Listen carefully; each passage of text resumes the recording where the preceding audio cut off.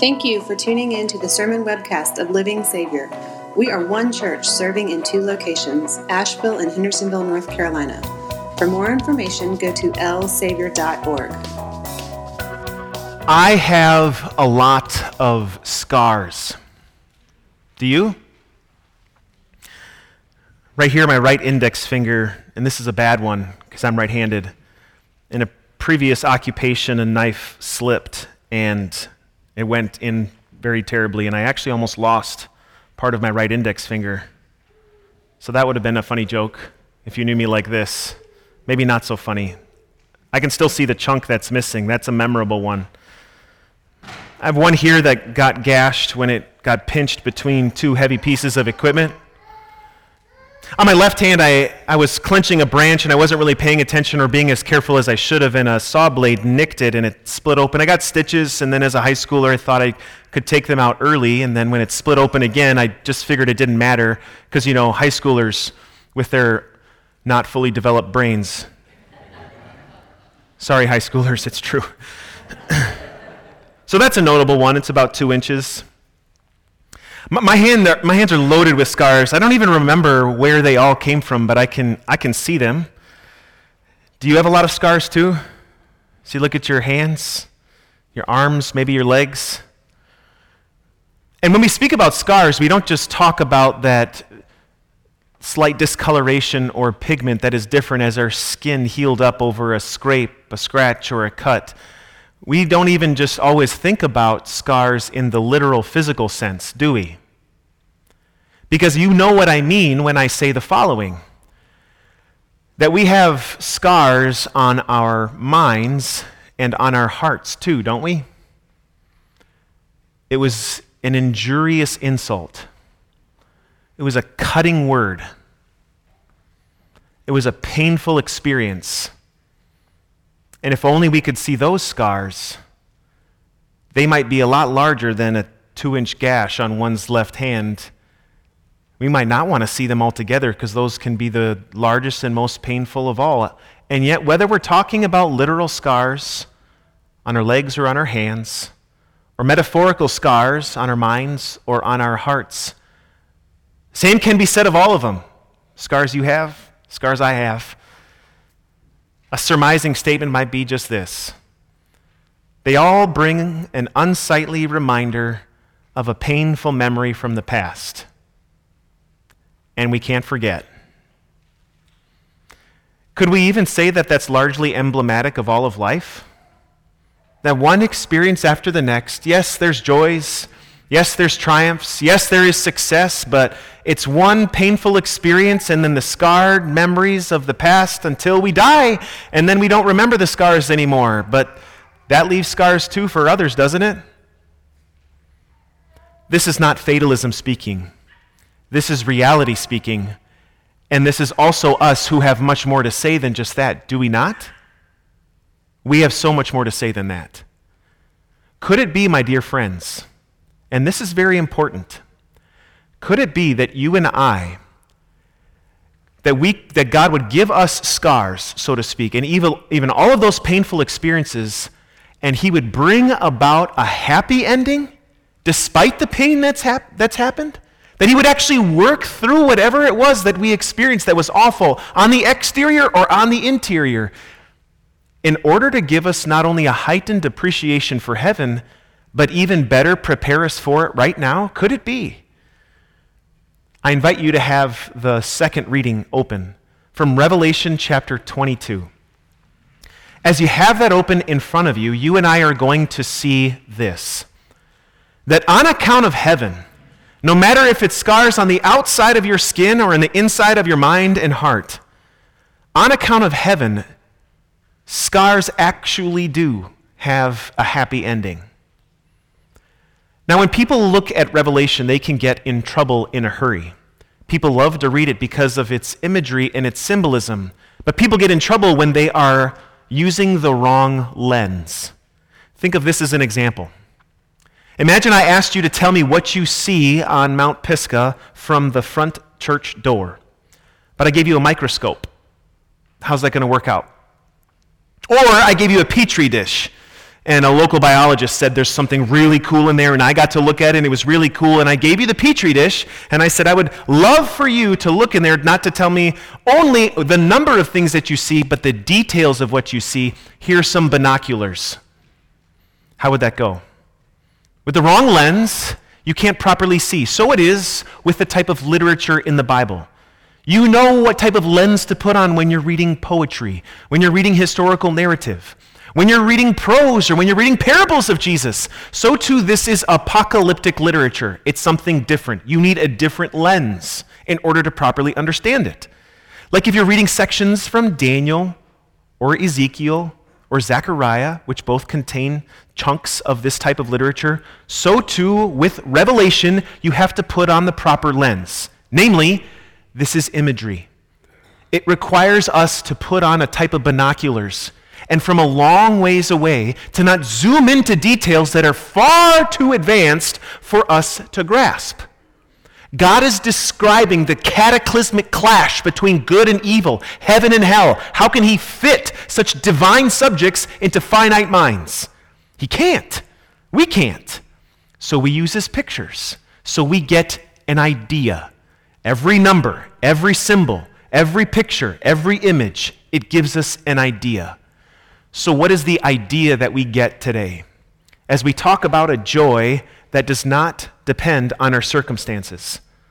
A joy that is not contingent upon success or achievement or victory in life. It transcends all of that with all of the lessons which, as you may imagine, and we probably don't say it enough, these are pre-appointed readings, how timely they are once again. We didn't handpick these. They were already established and are appearing in countless churches all across the globe, these readings. And all three, what do you see? God lifting our eyes heavenward, focusing our faith on where we are meant to belong. So whether it's Paul who says we must undergo many trials before entering the kingdom of God, or we listen to our Savior who says, in a little while you will have grief, but your grief will turn to joy, or we're zeroing in on this image, this vision of heaven, God is giving us something outside of this world for our joy then, and also for our joy today. Don't we look forward to that? Once again, though, it is an image. Look at the opening verse. What does he say? The 12 gates were 12 pearls, each gate made of a single pearl, the great street of the city of gold, as pure as transparent glass. Remember, this is an image, so how would you explain what you just read? Do you fully understand that? Me neither. Here's my explanation on exactly what this looks like. I have no idea. And if you say, oh, I perfectly understand it. No, you don't. 12 pearls, and you have this image of a beautiful white pearl, and it has this iridescent type of coloration to it, but it's perfect, and it's pure, and it's white. And then there's glass that is so pure and laid out that it's as transparent as glass. I think I've seen a metalworker or a jeweler try to work with gold and do things like that, but I'm struggling to try and comprehend what is this? Again, we're not supposed to zoom in with a microscope. We're looking with binoculars at trying to understand the idea of what God is describing, and that is heaven.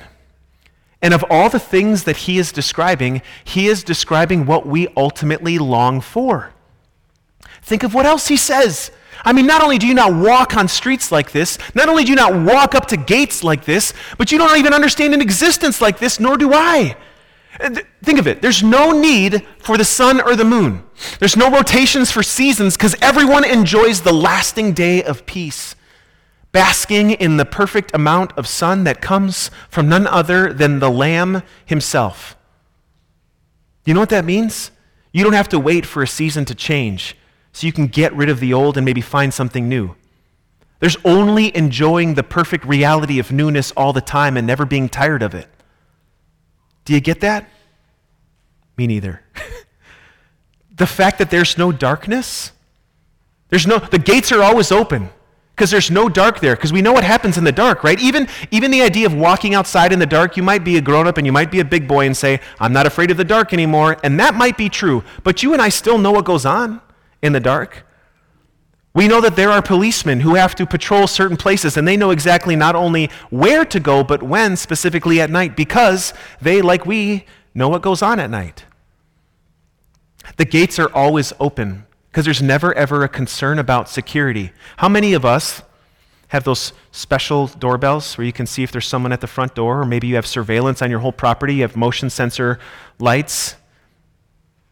You might have motion detectors at the driveway, sends you an alarm.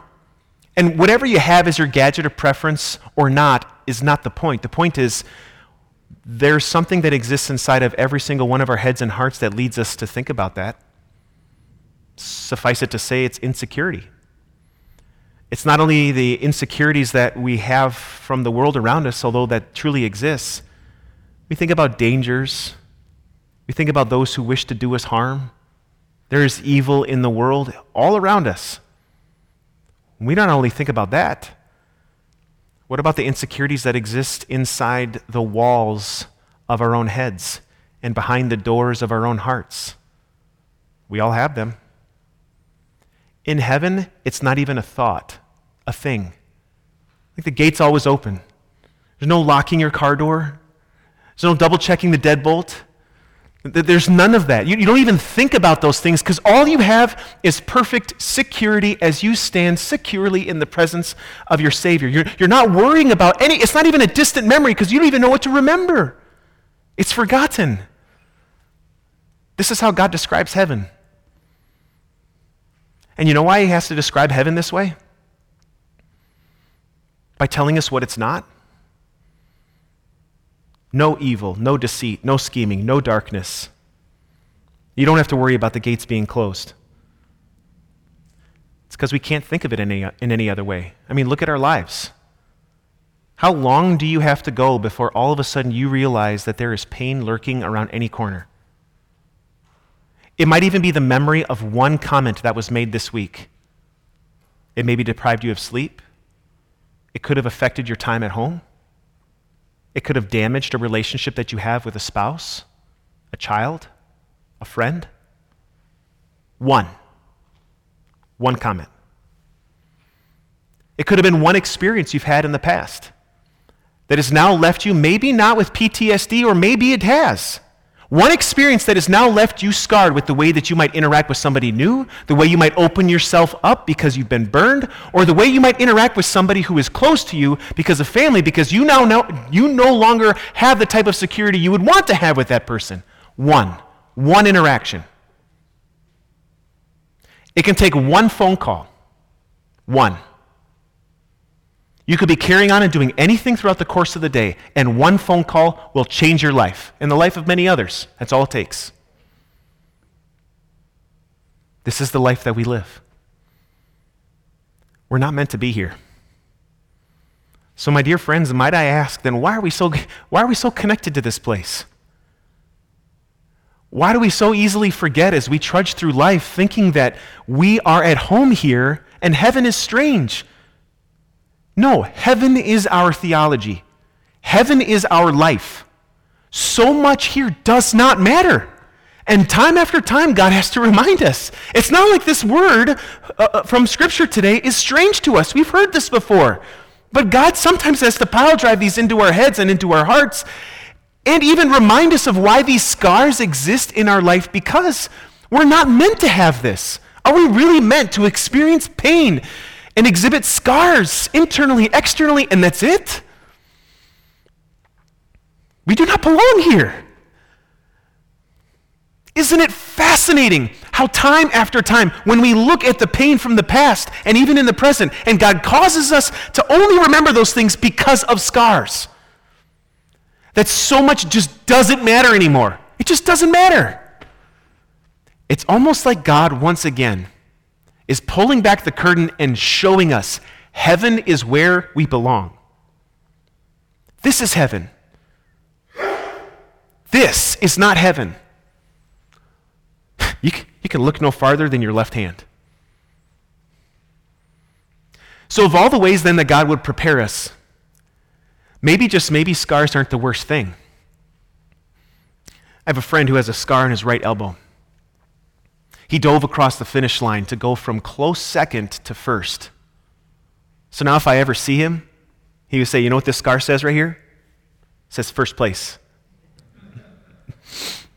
I know of a young mother, it's a family friend of ours, who had a big scar across her abdomen. She was not afraid if anyone saw it. There might be people who would suggest that it's quite ugly and unsightly, but she doesn't care, nor should she. Similar to what Jesus said in the gospel reading, a mother who is giving birth is in anguish, and yet all of that goes away. Why? When she has her child, her grief and anguish turn to joy. So to that young mother, she can look at that scar, and the world around her could think that it is ugly and unsightly. If, for example, this conversation happened when we were all at a pool and she was in a bathing suit, she doesn't care, nor should she, because it brings her such joy. The memory doesn't bring pain. The memory is when she welcomed her child into the world. How awesome! Could God not be doing the same through every single scar that you have, not only on your hands, but even on your minds and on your heart? Why do you think the scriptures go through such extent, such detail to describe what heaven is not? Who is Jesus in this vision? Jesus, the word, is not mentioned. Who is Jesus in this vision? The Lamb. And you know what lambs were made for. Jesus, the Lamb of God who takes away the sin of the world. Jesus, who would be the all-atoning sacrifice. Jesus, the one who went on the altar of the cross to pay for our sins. And up to this point, most frequently in the book of Revelation, John describes him as the Lamb who was slain. You've seen that the past few weeks from Revelation 7, Revelation 5. We've looked at this. The Lamb who was slain. He still bears the wounds of his crucifixion. Remember when he appeared to his disciples, what did he show them? He showed them his hands and his side and his feet, the wounds which bear his crucifixion. When he rose from the dead, those things didn't disappear. No, those are the scars, the victory marks. What the world was trying to do, what death itself was trying to accomplish, and what Satan was seeking was actually the undoing of all of those three, the unholy Trinity. Jesus welcomed death, and yet what ended up happening was that Jesus was not changed, death was changed when it decided to collide with the Savior. Because when he rose from the grave, he can still even bear the wounds / the scars of his crucifixion. Because the scars actually prove that God works through what is painful in order to bring what is good. He works through anguish in order to bring glory. And he works through what is painful and awful, even death itself, in order to bring about a reality that we could never have imagined, much less fashioned on our own. Look no farther than the Lamb. Could it be that the fact that you know what insecurity is for yourself, that actually prepares you better for heaven? This would mean nothing to you if you've never locked your door, you've never heard reports of a burglary, or you didn't have a security system. That the gates are wide open. It heightens your appreciation for heaven and the joyous reality you possess in your heart of faith even now. That's a scar. Insecurity is a scar that actually helps you for heaven. The things that have happened in the dark, the things you have done are those things that others have done to you or to others, shameful, evil, and deceit. The fact that you know that exists is a scar, and you hate it, and so do I. And yet all of that does what? It is the means by which God has further prepared you for the place where that doesn't exist. But the fact that you know that it does exist heightens your appreciation for and even motivation and anticipation as you live now. You know what that is because you too have scars. So I don't know what that is for you. Maybe it was somebody who deeply wounded you with their words, somebody who's hurt your family, somebody who has hurt your job, somebody who's tried to take your legs out from under you, somebody who's hurt your spouse, your kids. I don't know what that is for you. It could have been somebody like those who were coming after the Apostle Paul. On account of your faith, they attacked you. None of us, I think, have ever been stoned before. They thought he was dead. And his response is, let's walk right back in.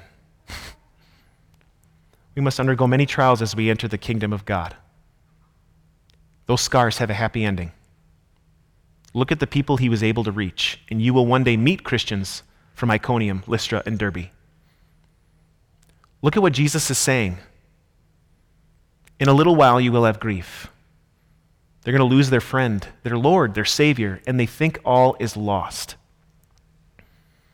And yet what does he do? He promises them joy, not just to be realized in the future, but on the third day when he would walk out of that tomb. And would death have its hold? No. So I don't know what that is for you. It could be the loss of a loved one. And each day is very challenging, but you know what? We don't just say one thing. All of us are theologians. The only question is, are you a good one or not?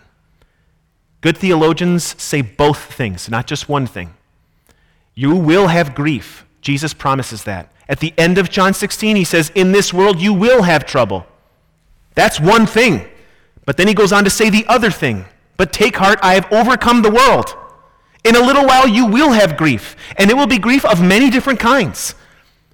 Job loss, financial ruin, familial fractures, marital strife, pain, loss, grief, mourning the death of loved ones. You will have grief, and it is awful, and it is terrible, and you can express that however you want. There's only one rule in grief: thou shalt not despair. You could cut down a tree. You could sometimes swear to heaven, Lord, help me in this. Prophets of old did nothing different.